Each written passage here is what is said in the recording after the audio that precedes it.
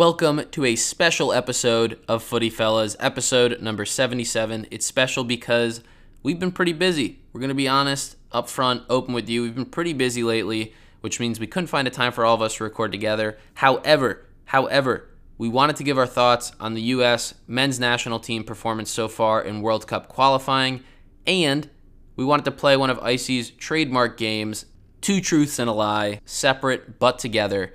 So those are the two things you're going to hear today in this abbreviated episode, this quick hit, get you your soccer fix, and hopefully you're doing great. Hopefully you're having a great week, or this helps. Always curious to hear what you think, so if you're not already following us on socials, follow Footy Fellas Pod on Twitter, Instagram, YouTube. Let us know how you're feeling about the U.S. men's national team performance so far, and enjoy this audible of an episode. Shout out to the NFL preseason going on right now.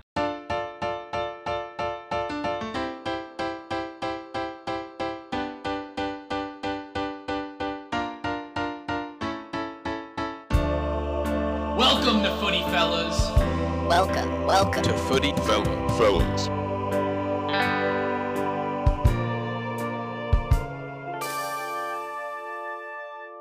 What are my thoughts on the U.S. men's national team?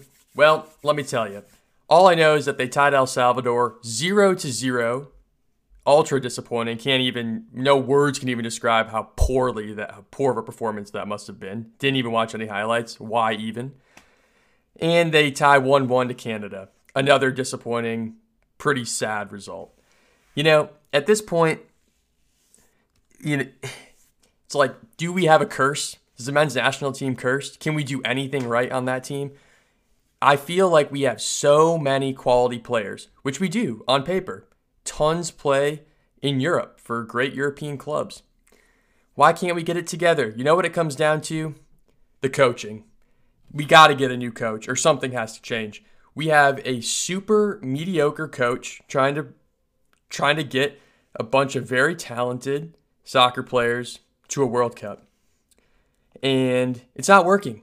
We need a great coach. We need a great manager. And so the first thing to do is to make the manager change what he's doing or fire him. Get him out of here. This is pathetic. And if we keep this up, we will not make another World Cup, which is pathetic and sad for our sport. And it's infuriating as a soccer fan. So we need a new manager. We need something different. We have great players. The talent's there. We can do it. So we'll see what comes on Wednesday. And if we don't win, it just reiterates my point. We got to get someone else in there because it's pathetic. There you go. A little rant from none other than Icy. Okay, so the question here about what do we make of the U.S. men's national team in the first two rounds, or games, of the qualifying rounds for the World Cup is, do we or do we not smash the panic button? And I don't think so. I really don't think so. I think that is completely out of line. That's not what we need right now. I think what the team needs is just to finish a game. So the first game, they tie El Salvador away. Yes, tough environment. I think a tie there is fine. And then tying Canada at home after being in the lead 1-1, not the end of the world. Canada's definitely going to be a top contending team. But they do need to start getting some results.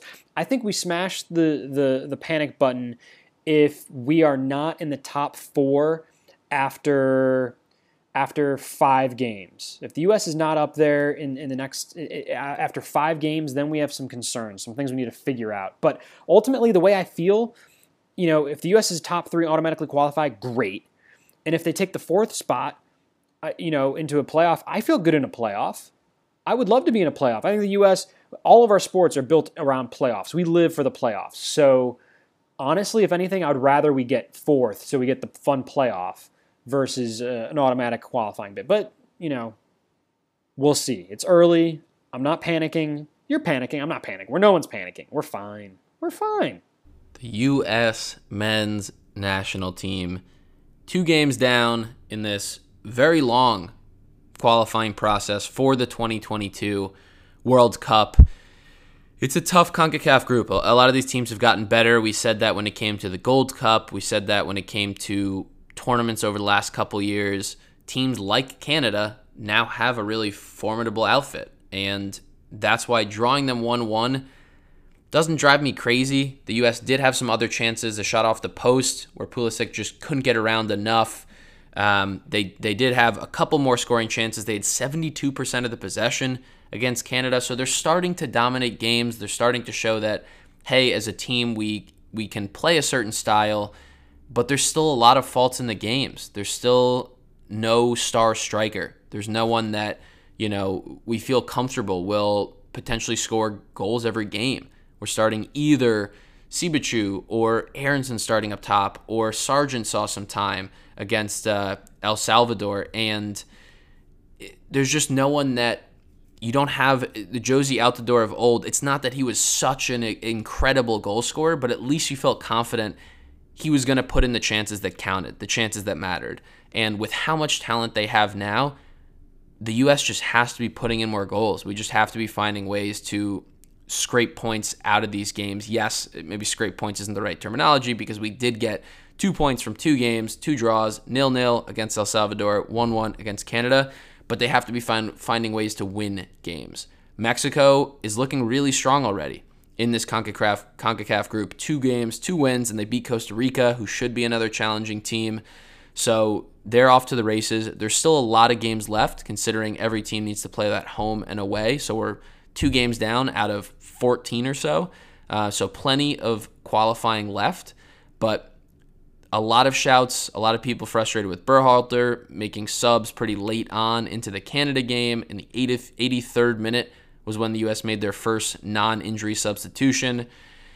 And the team just needs to figure it out. It's a lot of pressure to put on so many of these young stars playing together and trying to gel as they also ascend in their domestic careers. You have players looking really good, like Tyler Adams. Looks like he'll be great on the team for the next 8-10 years. That's very exciting.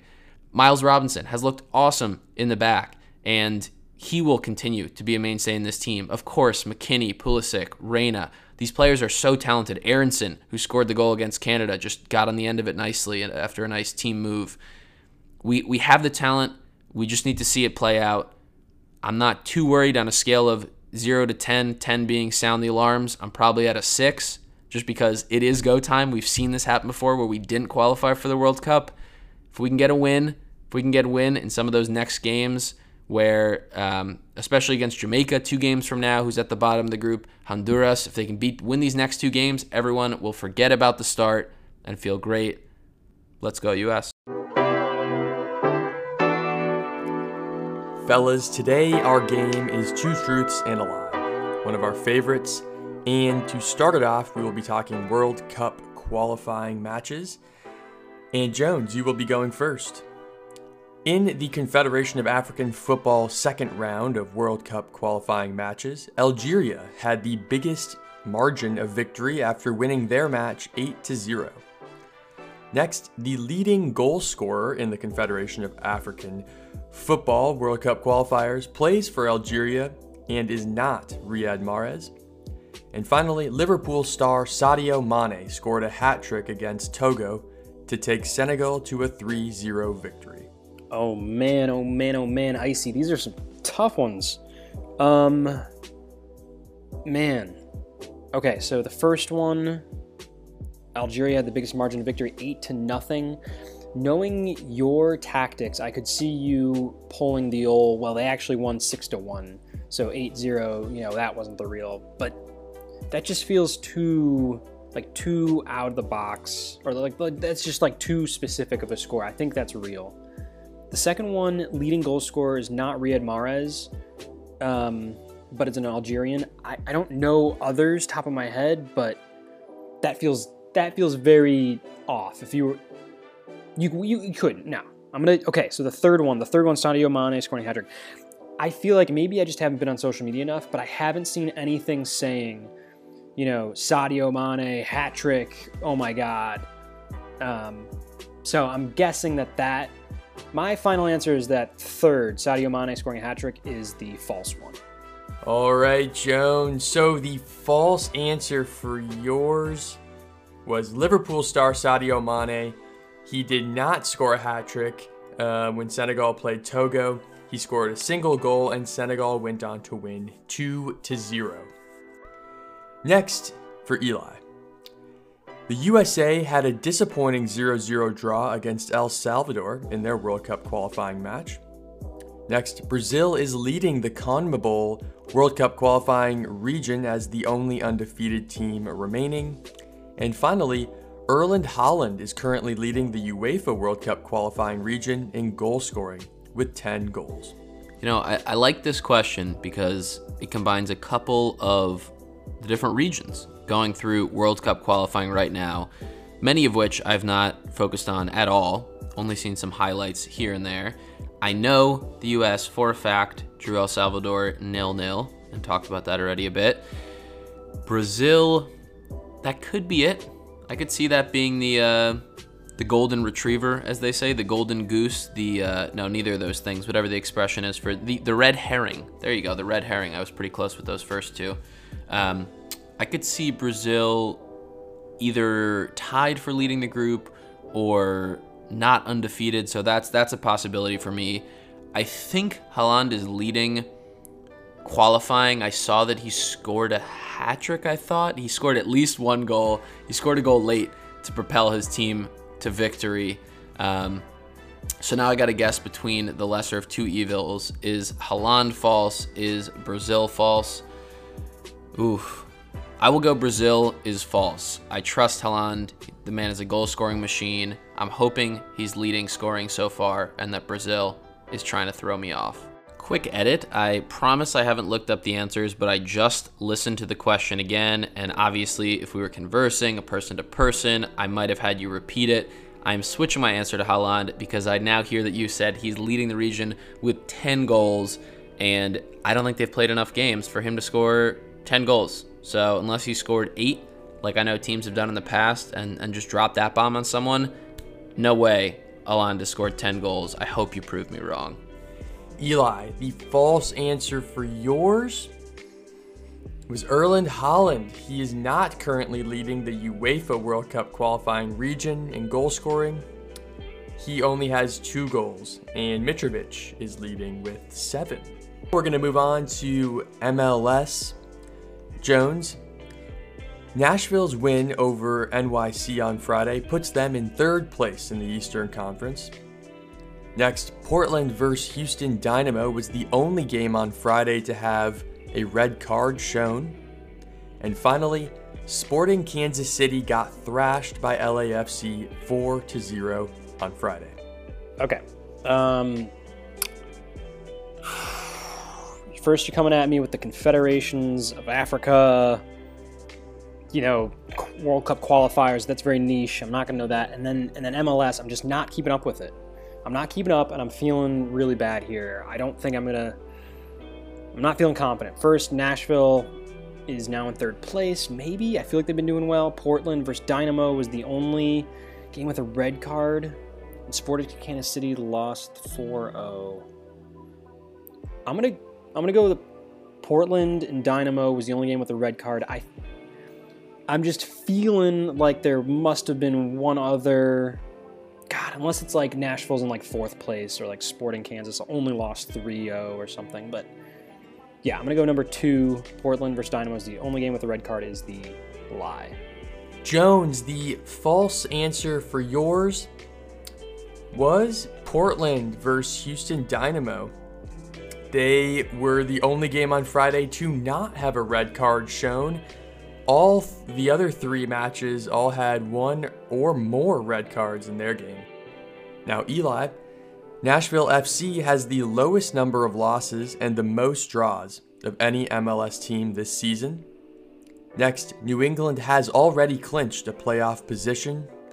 And finally, Toronto has the largest magnitude goal differential of any MLS team this season with -21. Love this. Testing my MLS knowledge. I have been following this year. I have been following definitely a lot more than years prior. And that means, 1, I know Nashville is very high up in the table, in addition, has a ton of draws, which makes me think they do only have a couple of losses. And even though they're not first in their division, potentially they have the least number of losses because they've stacked up 11 or more draws. Toronto was the third one. I'm blanking on the second. I'll remember it. Toronto, I also believe that they have the worst goal differential because I know they had periods where they've been stinking it up throughout the season, which crazy for them, who's been usually such a strong contender and made a couple of finals in a row. And you think of Bradley and some of the history they have in the league, which is pretty strong. But I do know they've had a really rough season, including some games where they've gotten blown out 5-0 or lost by 4 or more goals. So I don't think they're last in that Eastern Conference, but I do think they have the worst goal differential. I'd believe that. The second one, what was the second one? Nashville, Toronto, and New England. New England has already clinched a playoff spot. Man, I know they're well above the second place team in the Eastern Conference, but have they clinched a playoff spot? Are we that far into the season? This is a tough one. I believe the Nashville. Have they clinched a playoff spot? I'll say that's false. I'll say New England has not yet clinched a playoff spot, even though it feels like they have, because they've just been crushing everyone and winning a ton of games, and they're up by at least 10 points in first in the league. So, one of the others is going to get me, isn't it? I'll stick with my guess. I'll stick with New England as the lie, but it really feels like one of the others is going to get me on a technicality. But that's what you're known for, and that's why we play the game. Eli, the false answer for your questions or topics was New England clinching the playoff. They have not already clinched a playoff spot, although they are getting very close. Well done, lads. Now, for the final question for both of you. Which Premier League game next weekend for game week 4 should all the Fofs tune into? The game that Fofs should most look forward to next weekend is, without a doubt, and not a hint of bias in my answer here, the Man United versus Newcastle game. Why? Why, you ask? Well, because the famed Cristiano Ronaldo is coming back home. And for that, I think there is a level of magic that is imbued with that game and the results of that game. Do I think he'll do much? Maybe, maybe not. But it's hard to argue with the fact that he just scored the most goals ever by a male athlete, soccer player that is, in international football. So he is riding high. He's got the good juju on him. Maybe he comes in and scores a goal. Maybe it's a game winner. Maybe it's just another one. But that puts us over like 3 or 4 up on Newcastle. But regardless, it is going to be a spectacle. And I think it's a magical moment in a historic, legendary career that if you have the time, if you're up and able to watch it, you should probably tune in at least for his entrance on the field. A lot of good Premier League games in this upcoming game week 4, the following weekend. Obviously, Leicester, Man City, bound to be a banger. Got some big teams. Man City should run away with that one. Leicester's looked just shaky enough where a Man City with momentum should crush them. I'm going to choose the Leeds-Liverpool game as my game of the week. Also not a shocker. A couple others you could call out for more specific reasons, but on the whole, 2 exciting teams, 2 teams that could be contending for both middle 2 Europa League spots and Premier League title respectively in Leeds and Liverpool, and it really feels like a decisive point in the season for both of them this early on. For Leeds, they've looked shaky. They have 1 loss. They got smoked in their first game against Man U and then drew 2 games, including against Burnley 1-1, which Bielsa can't be happy about, the players can't be happy about. So if Leeds are going to regain some of that last season's form, some of that fear that they put into other teams with their attacking prowess, with their work rate, now would be a great place to start. Can they even get a point off of Liverpool at home? Can Bamford start to look like he did last season and be one of the premier forwards in the league? Liverpool, on the other hand, they just drew Chelsea. They're probably not feeling too great about the draw after being a man up for over half of that game. Yes, they did come back from 1-0 down, but they really couldn't create much when they had the man advantage. So for Liverpool, can they start beating these mid-level clubs more consistently? These are the games. If you drop points in these games, if you can't win these games against teams like Leeds that are very solid teams, and you're on the road, yes, but you're just not going to compete for the Premier League title because Man City is too strong this year. Chelsea is too strong this year. You need to be winning games like this, even if it's game week 4. So Liverpool needs to make a statement. Leeds needs to grab at least a point and show that, yes, they are going to resemble and pick up momentum and look like the Leeds of last year. 2 L's for teams, Leeds and Liverpool's. One of them will probably grab the W. We could see a D, a draw, or a T, a tie. But I am going to be watching that game avidly on Sunday morning at 10:30 Central Time.